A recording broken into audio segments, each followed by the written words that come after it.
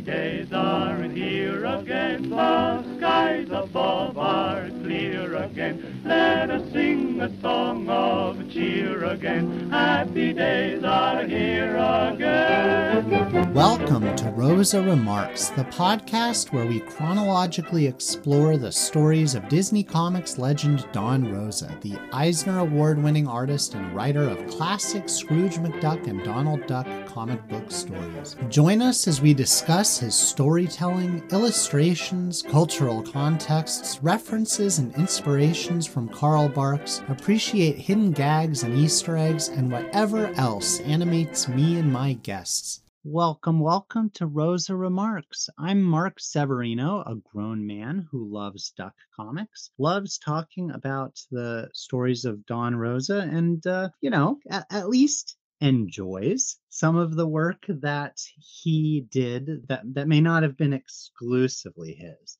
This is by way of saying that we've got kind of an unusual episode planned today. This is kind of going to be our grab bag episode, listeners. It'll be a little bit different. There's going to be a lot less research. It's going to be a little bit more free-flowing. But there are just a bunch of Rosa works that don't quite fit into the category of like 10-pagers or adventure stories. They're kind of ephemera. Some of them are very short. But, in the interest of being completionists, we are going to discuss these Rosa stories that don't necessarily deserve their own episode on their own. So, long-winded introduction, but I do think this is going to be a very interesting episode. We're kind of centering this around the story Making the Grade, which is the only like full-on completed 10-pager that doesn't necessarily fit with the rest of our podcast format. But to have this kind of conversation, it needs to have another participant, and I am delighted to welcome a new guest. I've got a guest from Finland who has a typically Finnish name, and it means Mark, so I approve of it strongly. But I'm not great at saying the Finnish names, listeners. So let me give this a try. I've been practicing. Welcome to Markku Mujunen. How did I do? Quite okay. A little bit wrong. That doesn't matter. So, hello everyone. I am Markku Mujunen, and I am a Duck comics fan from Finland. Excellent. And welcome to you. Genuine welcome, Markku. Rookie mistake with the Scandinavian J. I've got to remember that it's a y almost everywhere in the world. So say your first name again so that when I refer to you, I can get it a little more right. Markku. So it doesn't really have a U at the end? It does, but we kind of swallow it at the end. We don't say kind of swallow it. Yeah, we don't say the long U, but we say Markku. Markku. All right. Yeah. Markku. All right. Well, I'll do my best, but again, my understanding is that it basically is the name Mark in Finnish, so strongly approved. So Markku, tell me about yourself as a Rosa fan. When did you get into the stories of Rosa or other Disney comics? As with any other Finn almost, I got into the Donald Duck comics by having the magazine delivered to our postbox every week. Before, I guess, my family started ordering the magazine at 95 or even perhaps a little bit earlier. The Finnish tradition of ordering the magazine to the kid when the kid is born was at the very high fashion back then. So there was a tradition that this magazine has about the best Finnish language that is imaginable. So it was thought to be very good for the kids back then. Weird when one considers comic books having been not very good with language and stuff, but that's right. What happens. Yeah, it kind of flies in the face of the American idea of comics. As you say, anytime I have someone on from Scandinavia, it feels weird asking them, how did you get into these comics? Because it's kind of like breathing, right? They are much more widely available and popular. I understand they're not quite as popular as they once were, that they're They're a Hmm. little bit less fashionable, more on the outs, but still, it is certainly not. There are fewer stories of how you got into this. Yes, and as with any other film, almost everyone is a fan of Don Rosa, and we are very eagerly waiting for his comics. It was almost like every time there is a Rosa story, you have a blockbuster in a blockbuster movie in the magazine, Right. and I guess it's even still is now if they sometimes do reprints of his stories and stuff. Nice. Yeah, it's fairly well known by Rosa fans that like the Finns are especially fond of him, right? Like he's pandered to you guys even by setting one of his big, I think his longest adventure story in Finland with the big Finnish myth, the kind of Hmm. Ur myth of Finland. Yes, the Kalevala. Yes. So I definitely looking forward to getting into that at some point. I do feel that it's important that I have people from all of the countries where Rosa is the most popular on. So I'm very happy to get someone representing Finland. But you do seem, I really appreciate, you and I have had a couple of exchanges and you're very Hmm. engaged with the podcast, which I really appreciate. And you are also a fan artist yourself, right? You've dabbled in doing duck fan art that is quite good. Hmm. Yeah, it's one part of being into comics as a kid. You really want to learn how to draw yourself also, and I ended up as a graphic designer. I have never actually drawn comics professionally, but I really like to still draw cartoons and well, basically whatever comes to mind. It is a hobby at this point, but I like to dabble. Yeah. Well, you shared some of your work with me, and I was really impressed. I think it's really good. We'll definitely point people towards your Instagram as we wrap up. Before we get into our big grab bag assortments of Rosa stories and gags of varying length, why don't you share with us? Are there a couple of stories that you'd like to point out as some of your all-time favorites? My favorite one, like the absolute favorite one, is not even the one of the most well-known adventure stories or anything, but I really like Attack, the 10-pager where Donald and Scrooge are protecting the money bin from all kinds of threats.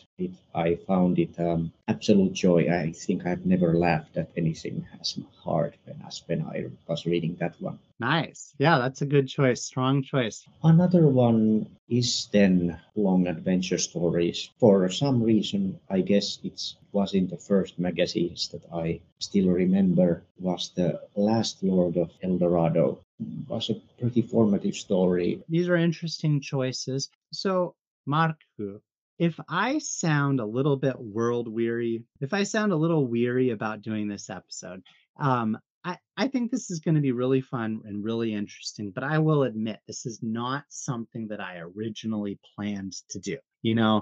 Originally I was like, I'm only going to do Rose's 10 pagers and his adventure stories. And the only exception that I wanted to make was giving its own episode to the Pied Piper of Duckburg for obvious reasons, since he was finishing a Bark story. So I was like, yeah, we've got this Making the Grade, which is technically a 10 pager, but it wasn't written by Rosa. And we've got Give Unto Others, which again is not written by Rosa and is only 7 pages. So I was like, no one's going to care if I skip those. But then when I surveyed folks on the Facebook page, it did seem like people were pretty overwhelmingly interested in having these covered. So that's Hmm. fine. I thought it would probably make sense to kind of flesh it out a little bit more, treat it as a grab bag of really almost everything that he did that didn't fit in the category that would like get its own full podcast episode. And we'll talk Hmm. about the couple of exceptions here. So basically, the plan is for the most part, we're gonna go chronologically through some of the very short gags that he did. Some of they're mostly early stories. We're gonna be really brisk if we're talking like one and two pagers. Because with the original podcast, Barks Remarks, I almost never talk about Carl Barks' many gag stories. Obviously, they don't lend themselves to the podcast format, but honestly, I am not a big fan of Barks' one-page gag stories. And I know that a lot of fans do like them.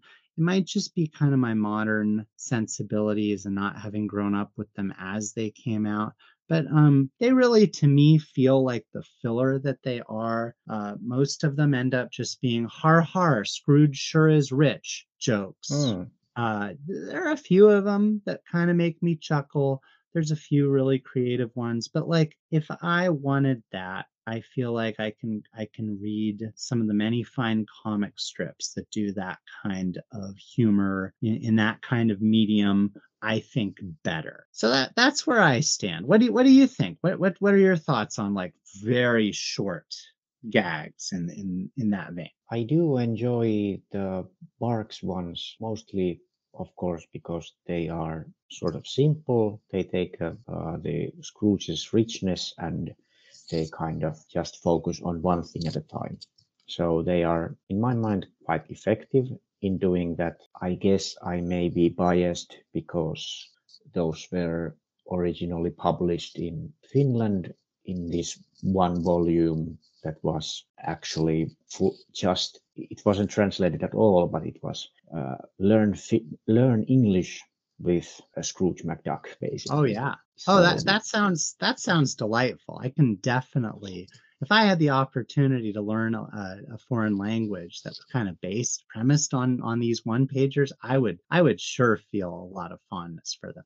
And I don't yeah, blame anyone for being fond of those, right? Like it's Barks art, so you've got that. They're really yeah. wonderful. They don't stand out to me. The fun part was that those were completely uncensored, as one would say, since they were in black and white and with the original lettering, which uh, pleases me endlessly as a comics fan to have the original lettering Right. there. Yeah, no doubt. Well, that's cool. Thanks for sharing that. That's a fun little personal bit. So the plan is we're going through them chronologically, except we are gonna kind of make the 10-page story making the grade. That'll kind of be our highlight because it is a pretty narratively like satisfying one. I think it kind of stands apart from some of the others, especially the ones that Rosa didn't write.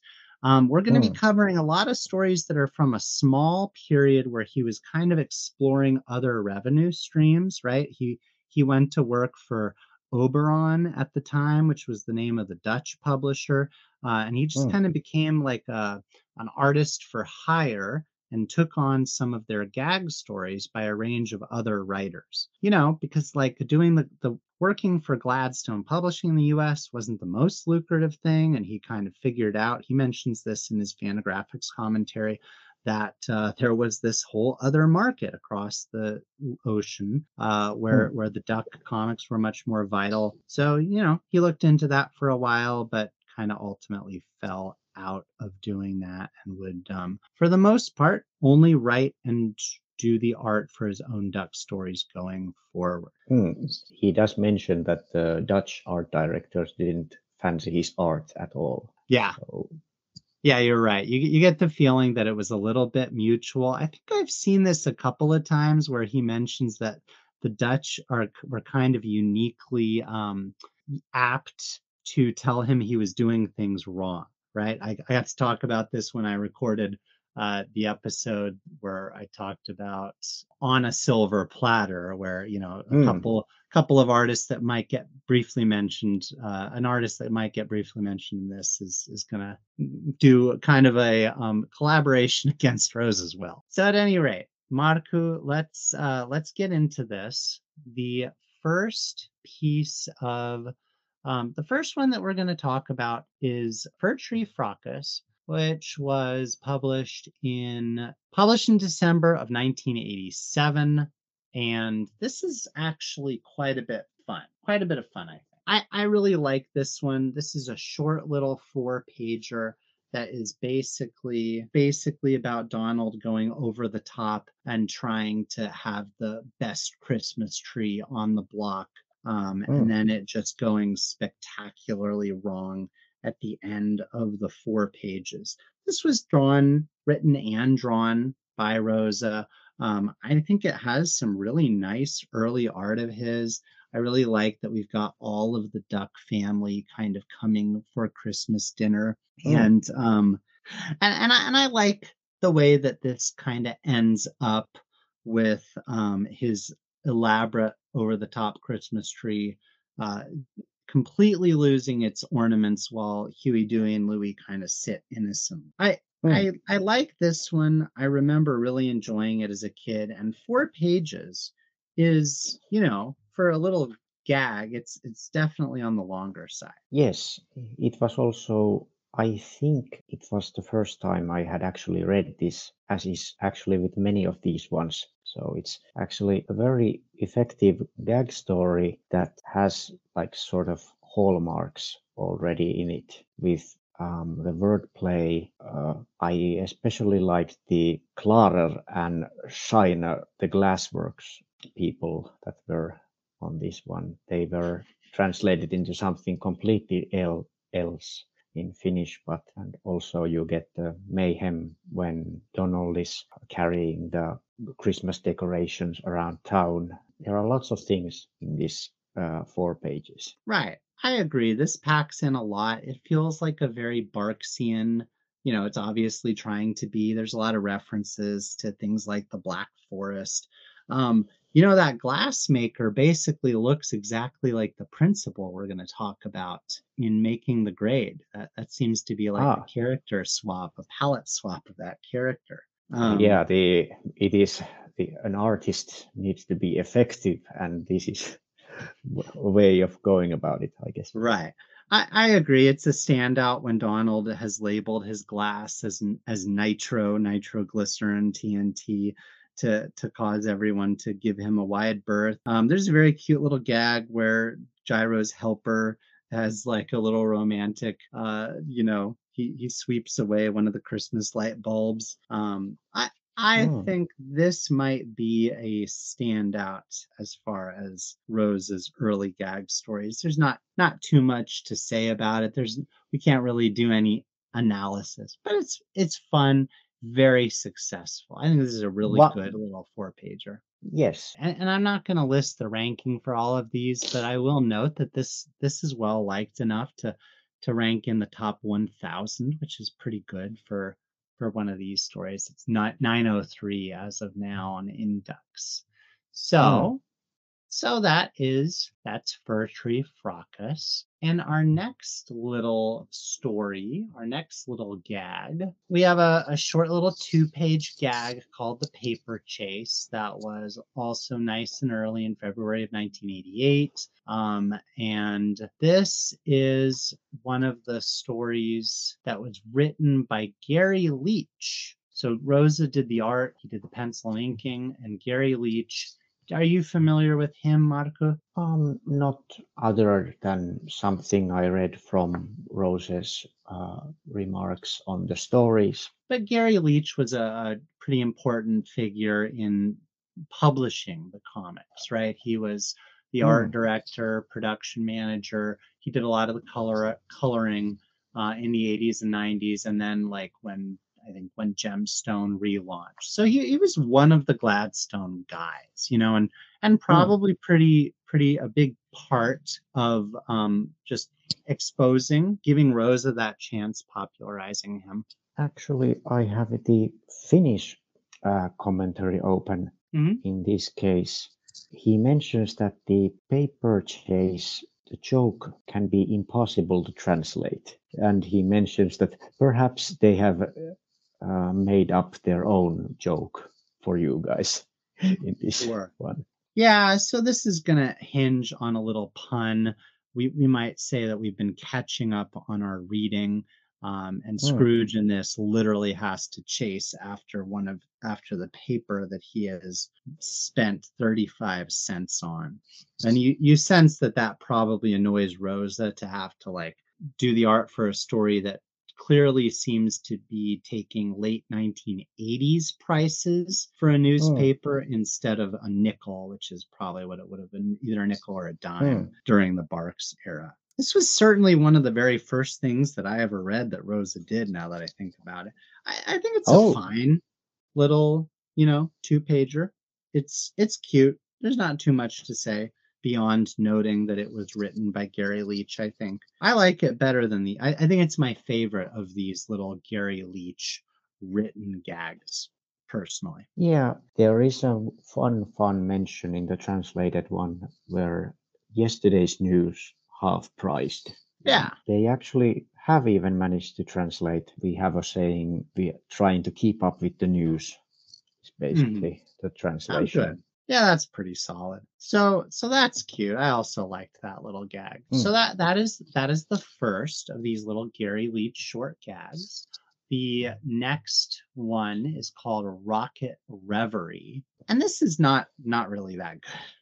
I don't care for this. I don't. It's a weird little hypothetical science fiction thing. It's got some very lavishly detailed backgrounds that are quite nice. I think Rosa mentions in the commentary that like he ultimately decided that he had to set this up. It was so outlandish that he wanted to set this up as a pickle ice cream induced, daydream. But they get stranded on the moon, and the nephews end up tying a comet hitch and literally tie a rope to a comet.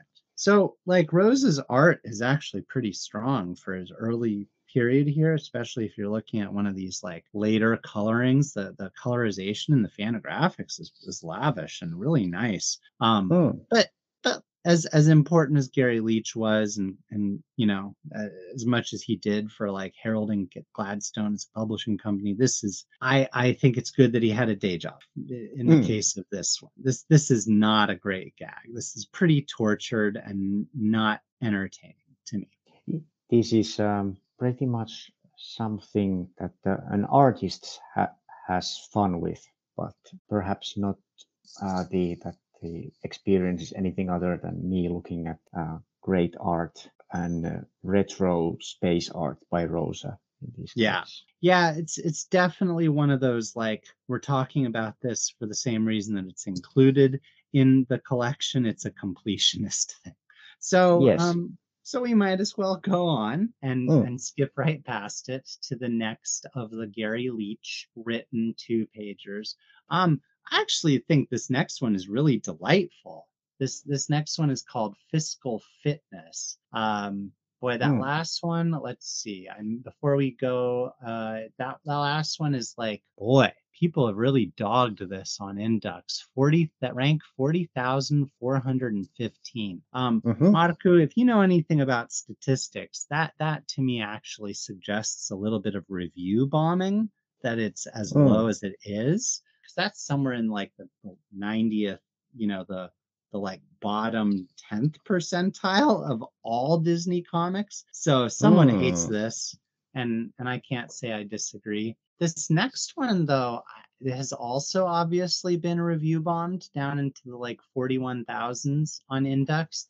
And I like this. I think this next one, Fiscal Fitness, is quite cute. It shows Scrooge doing all these like goofy little workouts that are kind of, some of which are geared around his around wealth. He's like got a taxman decorated punching bag, and he finally lifts a dumbbell and says he's successful, and he says, "I did it, I am ready." And it turns out that he's participating in a wealth lifting event where the winner takes home all he can heft in the Millionaires Olympics. And I don't know, maybe I'm being overly kind to this one, but this was published in Uncle Scrooge 227, which certainly makes it one of the very earliest bits of Rosa art I ever saw, because I remember this was in the first like 10 or so comics I ever had. But I think it's cute. I like this one a lot. What about you? It has got its cute moments, and as the side gags in it are, of course, the very good ones. I especially like the part where in the rowing machine that Scrooge is using, that there is a life preserver in Yeah, I that agree. kind of. That's right. So, not too much to say there, but I like that one. That one's one of my favorites here. So let's see. The next one that we get to talk about should be Forget Me Not, right? Usually, Markku, Mm, you are usually, doing quite well. okay, thank you. So usually I go by the order that's up on Wikipedia, and that has Starstruck Duck like at the very end, because I think that's the first time it got like actually published in something released, which I guess Mm. probably would have been the Fantagraphics collections, or not or some, it would have been some country's collection, clearly. Yeah, I have seen conflicting reports. I think in some place it mentioned 2004, and one of my books mentions 2009, but it could be a translation error in this case. So regardless, it's a much later story and by some measures, but it was intended for publication back in, okay, so the Fangraphics says the Norwegian Hall of Fame 5 December 2004, but it was intended for publication in summer of 1989. This is actually pretty long, right? It's technically a 10 pager. It is something that I could, if I wanted to, try and wring, an episode out of it. But I don't want to, Marku. Mm. It is interesting as like something that Rosa did and obviously worked hard on, but it's also not like it's not in a finished state, right? And Yes. even if it had been finished, this is a weird little thing because it's an advertorial, whatever you call these little pieces of advertainment, right? It is the ducks in Disney World, the one in Mm. Florida, right? Not Disneyland. And they're actually just taking a tour of the park. And the shtick here is that they're supposed to be promoting the brand new third theme park, the Disney MGM Studios. And then they're very excited to encounter Mickey Mouse throughout the Mm. story, right? So people know like Rosa doesn't do much with Mickey Mouse, but here and there he's done some covers with him. He'll throw in a Mm. few little hidden Mickeys and stuff as a cameo. But yeah, it's hard. What do you think? Is it even fair to judge this story because it only exists as these like working sketches? It was, let's just say that it was an interesting experience. You mentioning it an hour before the podcast started, and I realized I had never actually read this one. So I then went on and read it. It was actually really easy since even in the Finnish edition, it is actually printed in English. Of course, they didn't see any sense in translating it. It's certainly different from almost anything I had ever seen in Rosa comics, and for reasons that we have a real place. That is the Disney MGM Studios in Florida. The fun part that I found out that happens in the second page, that when Donald parks in the wrong place and just leaves that official limo of Michael D. Eisner, I sort of thought that, okay. Then they mention, I'm here to get the autograph of the most famous film star in the world, and you must mean Mickey Mouse. And I'm like, oh, this starts to become a little bit uncanny valley in a way that the Donald and the nephews are kind of acknowledging that they are comic book characters, and there are mentions of the Disney cartoons, even one where Donald is actually the clock cleaners. I Mm-hmm. actually also did watch this one for the first time, and I noticed that Donald does appear in that one. Right. In the Rosa story, he doesn't. He says he never saw that one. That is a great, that is a pretty classic short. Yeah, a terrible for somebody with a really bad vertigo like me. Anyway, but he does Rose does mention on the his commentary that I guess no, but the suits didn't understand his vision of it at all, and it was cancelled before it wasn't even drawn up. And he mentioned it's the only story he ever did that he didn't draw or ink at all. So I do wonder what the people at Disney were thinking when they saw this one. It is like, for what it's worth, it is certainly different from any other advertisement comics that were done. I think I have read one of those. I think they were Italian and they were Mickey Mouse was somehow in Disneyland or something, but I can't at all remember what it was. Yeah, there is a great tradition of Disneyland promoting the parks, right? By like having its characters talk up Disneyland. Barks did a bunch of these. Barks also did some of the like advertainment stories. I think he did like Donald Duck talks about kites or something. Wasn't that like am I remembering that right? There's at least one story that he did that was just like an advertisement. There is a funny bit where in the story where he's taking a tour and he comments on grown men sitting around drawing cartoon characters. How embarrassing, as he tours the animation factory. That must be the most horrible work environment one can imagine. Clearly, like you would have the people going around in a roller coaster tram right next where you are working. Yeah, I think that is part of the shtick there at MGM's Disney Studios. But this is a pretty funny little, Rosa throwing some shade at himself. He in his commentary he talks about, he just was like incredulous that Disney rejected it for being too commercial when that was like the whole point.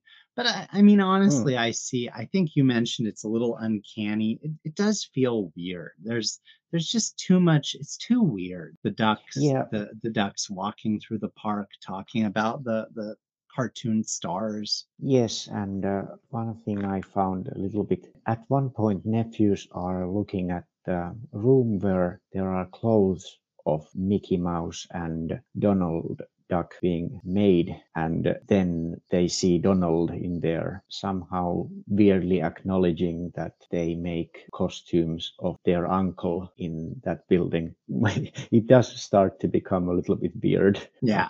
And I kind of do understand why they probably rejected it. I don't know if you can do this well, that you probably couldn't create an all-time classic story out of this kind of premise of promoting a theme park anyway. So we can't really be too hard on Rosa. He really did try something different. Yeah, I think that's fair to say. I mean, even Barks, when he did these Disneyland stories, really just ignored it was like other artists who would do the Disneyland part and they would transition into his stories. So yeah, there's not too much.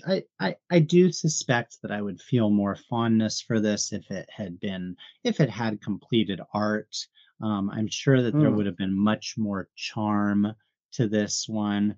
It is kind of interesting to see his little drawings of Mickey and Goofy there at the end. But again, the whole thing is just, to me, it's very tonally weird. I will mention, I do like that there is a moment where Gertie the dinosaur makes an appearance. Are you familiar with Gertie the dinosaur? Yeah, I did at one point take a look in Winsor McCay's. I mostly have taken a look at Little Nemo, but anyway, of course, I have seen Gertie the dinosaur, the short part of animation history. Yeah, exactly. It's like one of the very first cartoons, and you can, I guess, buy ice cream out of Gertie's this little Gertie ice cream place. So that would have been probably a neat thing to have seen completed. And if you're an animation buff, it's easier to appreciate. So not too much to say about this one. I can't say that I am sad that it wasn't completed. I would I'm sure, based on the other stuff that he was doing around this time, that I appreciated the other work that Rosa probably fell back on more Mm. than I would have the completed version of this. And he did mention that he did get much better pay rate out of this one when it was published much later. So it was a win-win situation in the end. Yeah, that's pretty funny. All right, so that at least was one that he himself wrote and drew. The next story is called Forget Me Not, and this is one of those that the little segment of Dutch comics that he's going to have done the art for, but not have drawn. This is a Daisy Duck story that uh, basically fits in as a Daisy's Diary story. The Daisy's Mm. Diary story was a series that like Barks worked on. Vic Lockman did a lot of the Mm. writing for him. The They're all infamous Vic yeah, Lockman. yeah. People who've listened to every episode of Barks Remarks know how I feel about him. Um, it's a pretty regrettable series. There are a few standouts. There are a few good, fun Daisy Duck stories, but it's just true that like Daisy's not usually done right. She's not a very Mm. appealing character. I love her in Barks' Wintertime Wager. But so many stories have her being shrewish or in the case of this one, weirdly naive. This one was written by an artist I'm not familiar with named Ruud Stratman. And let's see, when I followed the link on Indux, he does have his own entry in the Lambic Comiclopedia. So it looks like he's got some pretty popular Dutch works. They have a whole paragraph on him in Disney Comics.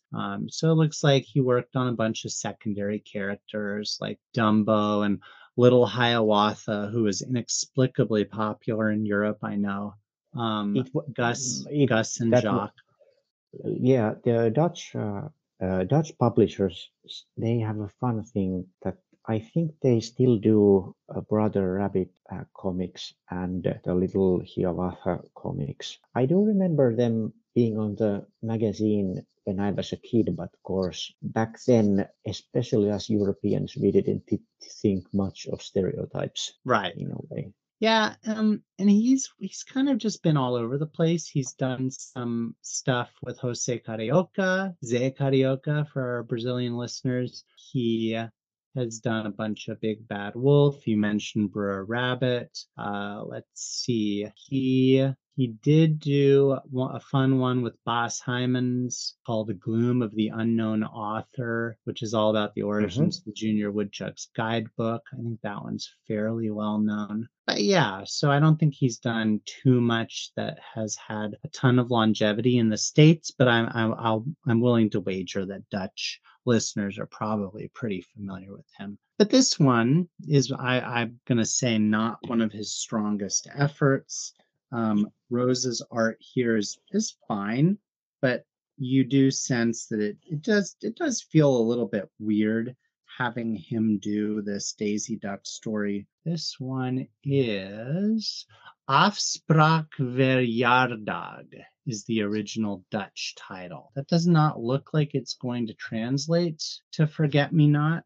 I'm going to see what that actually means. I think it was mentioned that anniversary event is the original name, Oh, okay. at least in the Finnish commentary. Yeah, it's telling me in here, Google Translate, that birthday appointment is so that's a worse title than Forget Me Not even. This has the like classic. I guess could you call this a classic trope? It feels like an Archie Comics thing where Daisy believes that she has double booked herself to have Hmm. dates with Gladstone and Donald at the same time.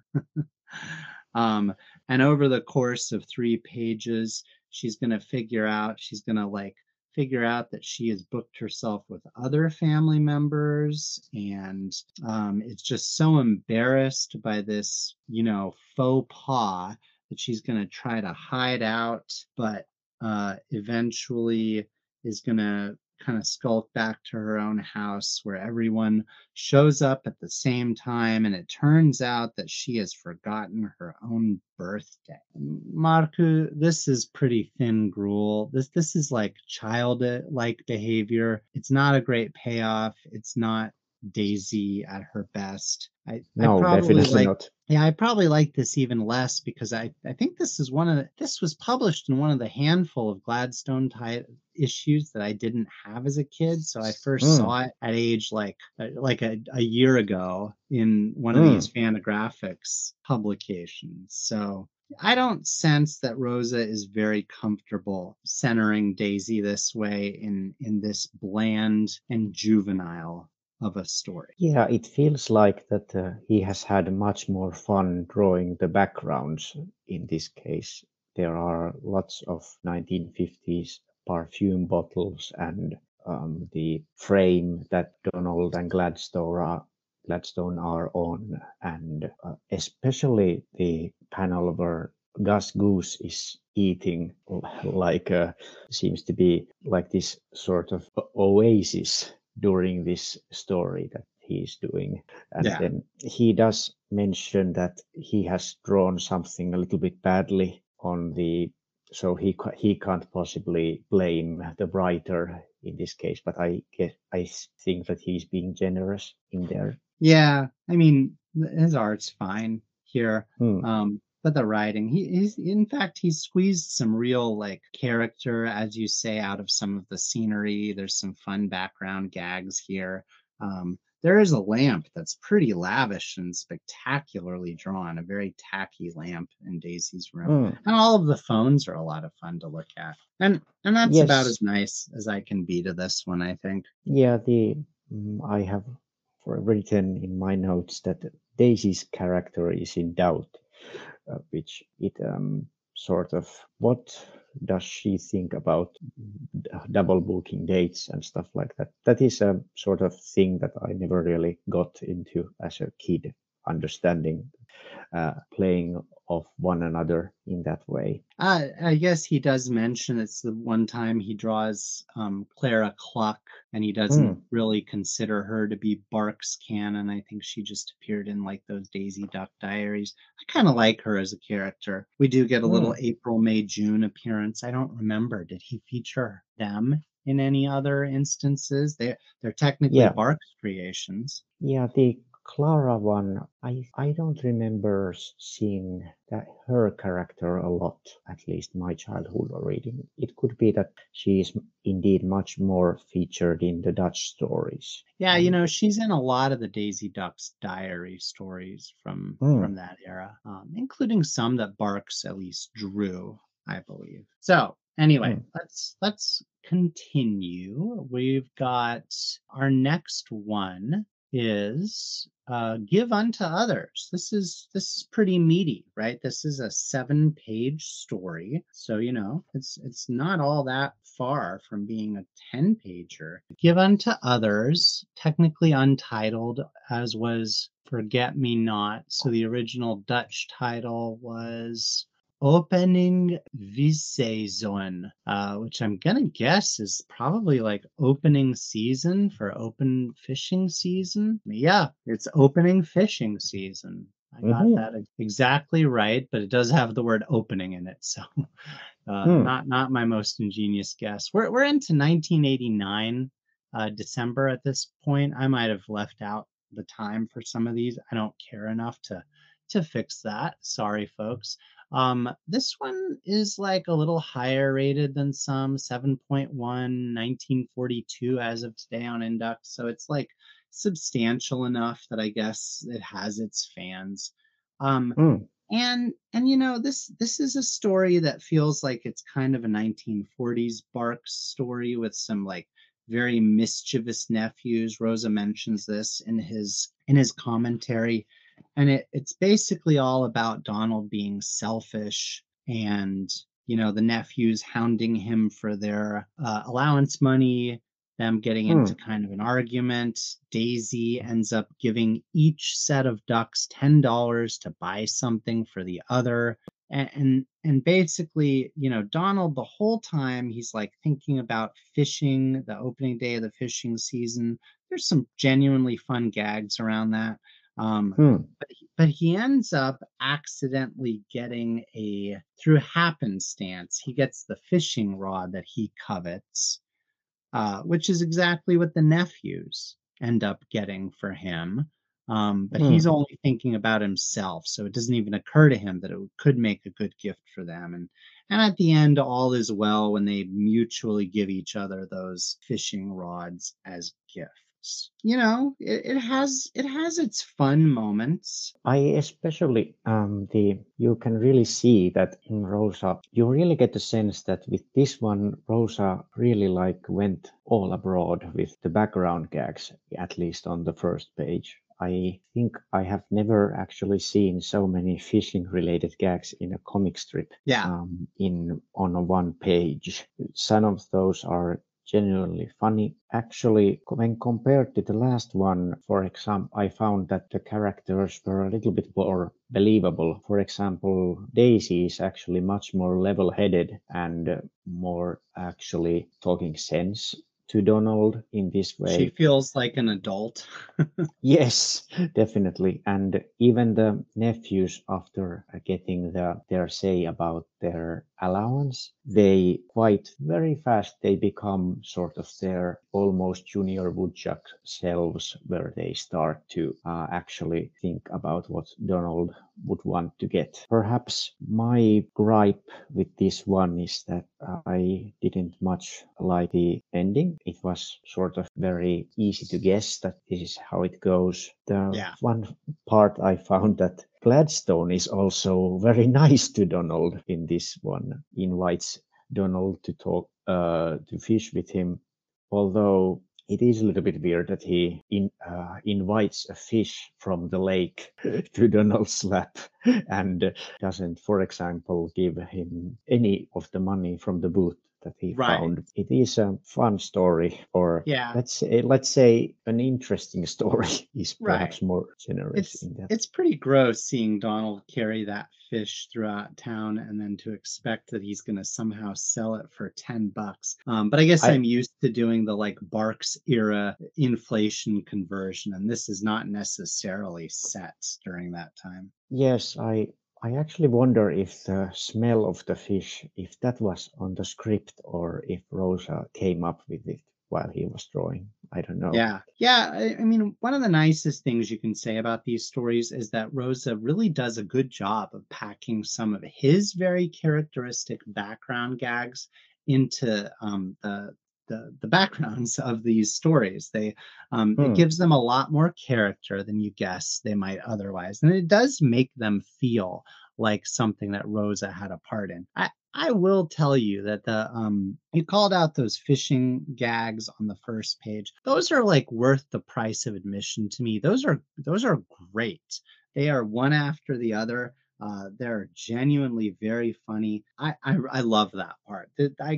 This story gets a lot of goodwill from me just for that first page. Because Hmm. those are awesome. Those are very funny. Let's It see. does speak a little bit bad for the writing, since Yeah. of course those all would have been made up by Rosa himself. But Exactly. The writing is pretty pedestrian. Rosa sneaks in a little cameo of the society ladies from Voodoo Hoodoo in the background. They're disgusted by the fish, so that's kind of a funny bit. that I didn't notice Yeah, I anyway. caught that in reading this time. So let's see. This was done by Arno Brutink, and he does not have a Comiclopedia index or entry. That's the word I'm looking for. He does not have an entry. So I'm just taking a look again to see his top stories here. He does have a pretty good number of other Disney comics. Obviously Dutch appearances mostly around the same time. Oh, not a ton. Two, four, six, seven. Yeah, so this is not someone who's done a ton of work, mostly collaborated with others. In he wrote in between, it looks like about 1989 and he did something into 2003. That's an interesting return.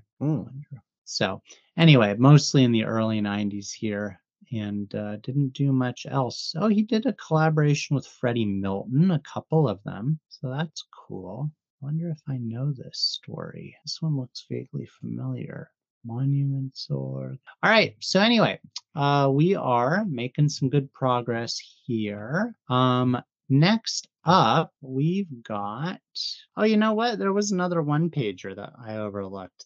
We didn't talk about Leaky Luck. Ah, yes. So we've got another one-pager here called, I guess this goes right before Back in Time for a Dime. So, before we talk about Back in Time for a Dime, we do have this other one-page gag story that was written by Evert Gerrits. And it looks like he is also another Dutch cartoonist, like Rosa, and a former underground comics artist. This says that he was fairly prolific as a Disney Comics artist. Let's take a look. Disney Comics writer and artist. So yeah, looks kind of Dutch underground cartoon stuff that you might expect. I'm going to do a Control F on the word Disney. One of the most productive script writers of Disney Comics for the Dutch Donald Duck Weekly. I don't remember him in being translated a lot, though. Back page gags. So anyway, this is a cute... I like this one. I think this is neat. We've got this fun dynamic with Uncle Scrooge and Gladstone Gander. It's kind of fun to see Gladstone get the best, or someone get the best of Gladstone. I won't go over the exact like passage of what happens here, but I think this is pretty strong as far as a 10-pager goes. Yeah, the one part that I found funny was that in the translations is Gladstone also Scrooge's nephew? Yeah. He isn't mentioned that way in the Finnish translation. They just mention Gladstone's name in that one. I think it's not mentioned that often. Right. All right. So now we can move on to the DuckTales story. All right. So we're going to hold on to making the grade here for a moment. And we're going to talk about Back in Time for a Dime, Markku. So this is the weird little DuckTales story. This is the inverse of Rosa's other works where he did the art, but it was something that someone else did the writing for. So in this case, Rosa wrote a story for a magazine that Disney launched for DuckTales. So it wasn't DuckTales the comic. It was DuckTales the magazine. And Disney used art. This was including during some of Gladstone's run, and I believe Disney Comics run. They did art from the... So Index has this properly credited as being by Cosme Quartieri, and Robert Bat did the ink. But originally this was like a Jaime Diaz Studios. I think that was like a South American. Yeah, I'm not sure, but I think I have read at least some of these DuckTales stories as a kid, and I have read this one. This is also very, very different from the other ones, of course, especially because of the art, which is... Right. I really wouldn't think that Rosa would have, if one wouldn't see the name of Rosa and it wouldn't be included in the Rosa collection, it would be hard for me to find that this is actually written by Rosa in a way. Yeah, I think I was at a con once when some wise guy brought this to Rosa to have him sign it, and he declined. Oh, if my memory serves. That may have been meeting he didn't want to have with his earlier work. Yeah, Rosa is not I don't think he dislikes DuckTales. He mentions in the commentary that he just regards it as kind of like this fake Barks thing, an alternate. He just famously has a sign. He chafes when people think that he was involved in DuckTales because, of course, he's not. And I guess that gets a little bit trickier now with the second DuckTales, since they actually adapted very, very loosely, but some of they weren't just cribbing from Barks like the original run did, but they actually got to cover some things that Rosa introduced to the comic. Yes, the problems we get into. Actually, DuckTales, the original one, I also did watch as a kid. It was a fun series. I don't particularly remember any of the episodes, but it was pretty okay for a kids' cartoon. Oh yeah, I mean it was like at its time, for its time, it was pretty spectacular. I was just the Mm, right age. I was mm, 8 in 1988, so like I loved me some DuckTales. I did get into the comics just a few months before I got into the mm. show, so I can at least say that. But you know, it hasn't held up as well as it's held up better than some. But children's television is sometimes more commerce than art. This we haven't really talked about the story. I'm not gonna talk about the story other than to say it has Magica. It has Bubba Duck. It has Launchpad McQuack. Rosa talks about both of those original DuckTales characters. He's actually pretty complimentary of Launchpad McQuack in the Mm. commentary. He says he's an okay character, which is like high praise coming from Rosa, you know? And I think he's right. Like, Launchpad's a great character. I love the stories that he was in with that William Van Horn did. Oh, But yeah, I also liked him during the series, and he was an okay character on the DuckTales comics that were also translated in the Finnish Akuankka magazine, but not anything super spectacular that would stick in my mind forever. right. Yeah, I agree. Apart from the classic Van Horn ones, I would suggest checking those out because they're really, really Hmm. something else. But he makes clear, Rosa makes clear what he thinks about Bubba Duck, and I think a lot of fans, even people who like DuckTales, do feel like Bubba Duck's the little cave duck's inclusion was a shark jumping moment. I think I think I have been spared from him in this case, and I don't think that I am very sorry about that. No, no, it hasn't held up. So again, I don't care enough to summarize the story here, but I will say that his little closing gag, where the mansion jumps back in time and Launchpad is inside it, it's a cute little gag where he says, "Don't ask me to explain, Mr. McD. All I know is that it's the first time a house ever crashed into me." I like that. That's cute. That's funny. So let's see. We're making we I think we're almost there, Markku, right? We've covered everything except for kind of the main story that we're building this around. Making the grade it is, Yep. or well-educated duck, Right. Yeah. whichever title you want to use. Yeah, you know what? There is one other one pager that he did. All right. So before we get to our last story, I don't want to leave out Gyro's Beagle Trap. This is an all Don Rosa written and drawn one pager. It's a cute little encounter with a beagle boy and a giant punching bag. I'm not sure why he did another one pager again much later, but it's fine. So anyway, Oh this yeah, one. this one was the weird one with the punchline, the stick figure. There was a mention of that one at the Rosa collection. That Was there a I, mention in his commentary or something? yes, it was that the stick figure at the end was actually a logo of the magazine supposed to be in, or something like that. Gotcha. Okay, so yeah, you're right. This it was all hinging around this little running man emblem. That's the whole purpose of this one. And I wouldn't have even recognized it because what did it appear in? It appeared in it was made for, I guess, a German magazine. All right, so that's the purpose. That's the reason this one feels kind of off, I guess, to me. Yeah. That makes Also, sense. I also don't have any understanding of the magazine or the stick figure in this case. Yeah, so this kind of is reminiscent of how he incorporated the Gladstone Publishing logo into his very first 10 pager.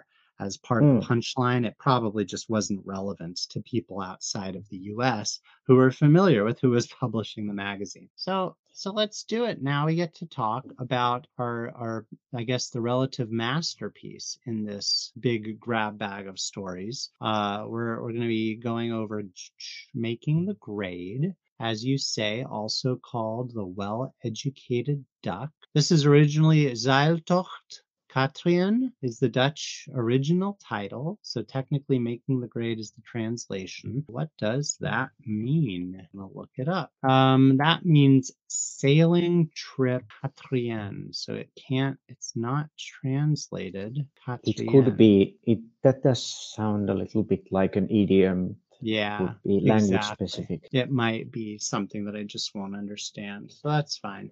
This one was written by Jan Kruse, I guess. And I think he's fairly well known because he's collaborated with a number of other duck artists. He's got a pretty good entry on Comiclopedia. When I looked him up on Indux, he has a lot of stories, one of which actually ranks higher than this one on Indux. So you might expect that his one collaboration with Don Rosa would kind of get him his best showing. But in fact, it is one that he did with Ben Verhagen.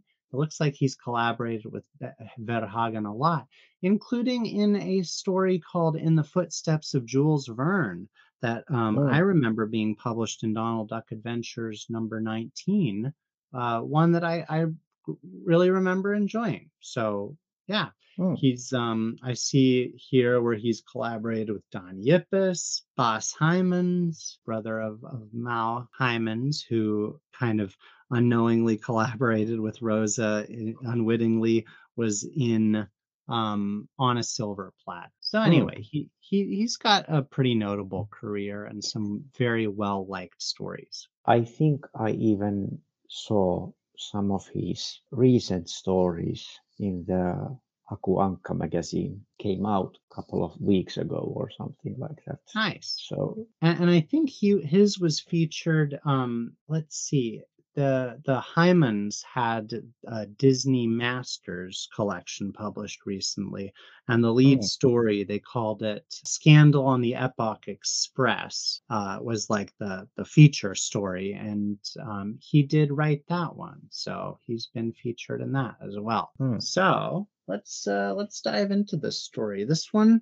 Out of all of these, it is a true 10-pager. It's our only 10-pager here, apart from the weird little Disneyland thing. And so this one's pretty well structured. I think this has this one I think does a pretty good impression of being like a late 40s Barks story, even more than that other one.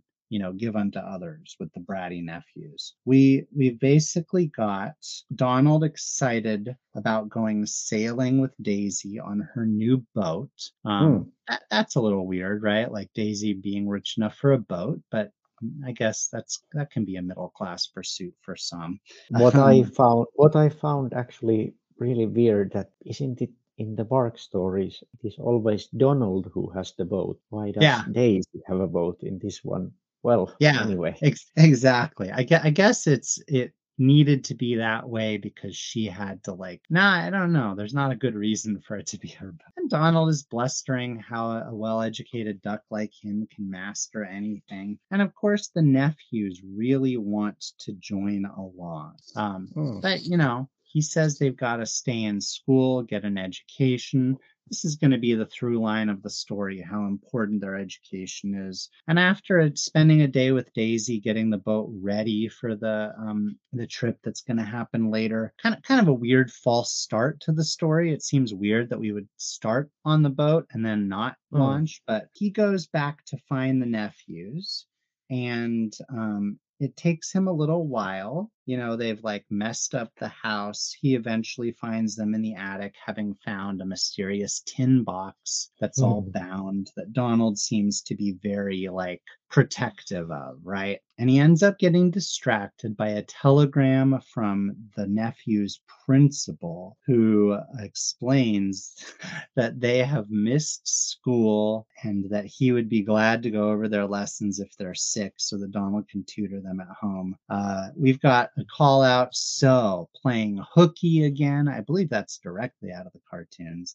I do like Mm. the principal's name. What's his name, Markku? Will I switch them? William I switch them. Yeah, This is, yes. I think I actually heard the switch being the same as something akin to the whip in this case. So it's Right. actually a fun name that is also an idiom in this case. So. Yeah, exactly. It's a reference to corporal punishment. A switch is like a tree branch that you use to beat your child. There's no other way around that.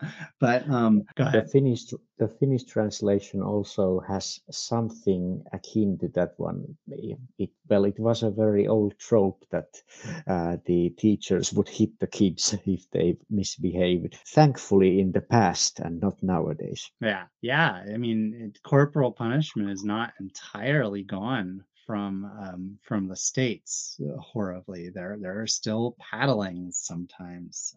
Not Hmm. common, but it happens. So we've got this funny sequence where Donald's going to pursue the nephews, who have immediately gone into hiding. This little sequence at the top of on page 139 in the collection, where Donald's Mm. looking for them.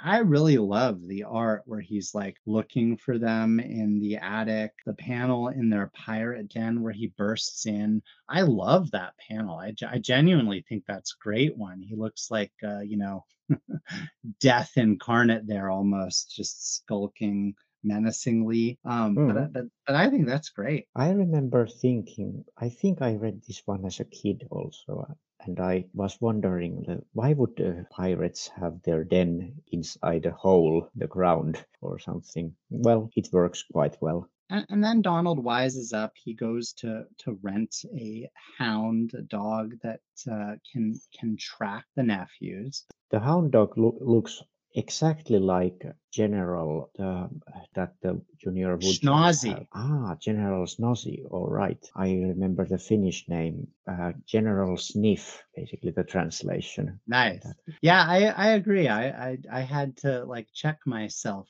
I was like, is this General Schnazi? Am I misremembering? But no, it is just another bloodhound that picks up Mm. their scent. We get some pretty fun comedy out of Donald being dragged behind the hound. This is another pretty standout sequence, I think. I really like most of these panels. I wouldn't Mm. have known that who did these stories at the time, right, when I was reading the Gladstone comics.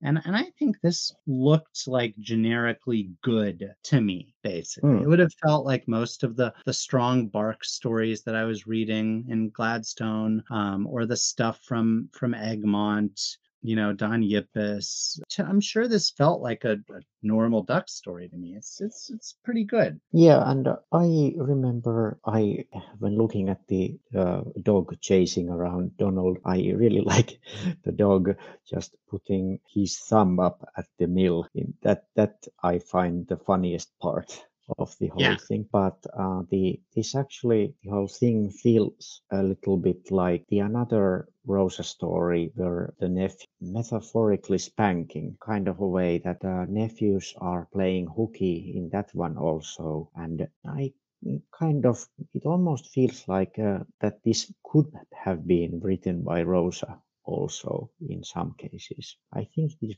is probably the strongest of these ones that we have been gathering here Yeah, I anyway. agree with you on all counts. I was reminded of metaphorically spanking too, especially since Donald's about to track them in the old mill, Hmm. that it takes place partially in. And as you said, this is a pretty good story. It's pretty strong.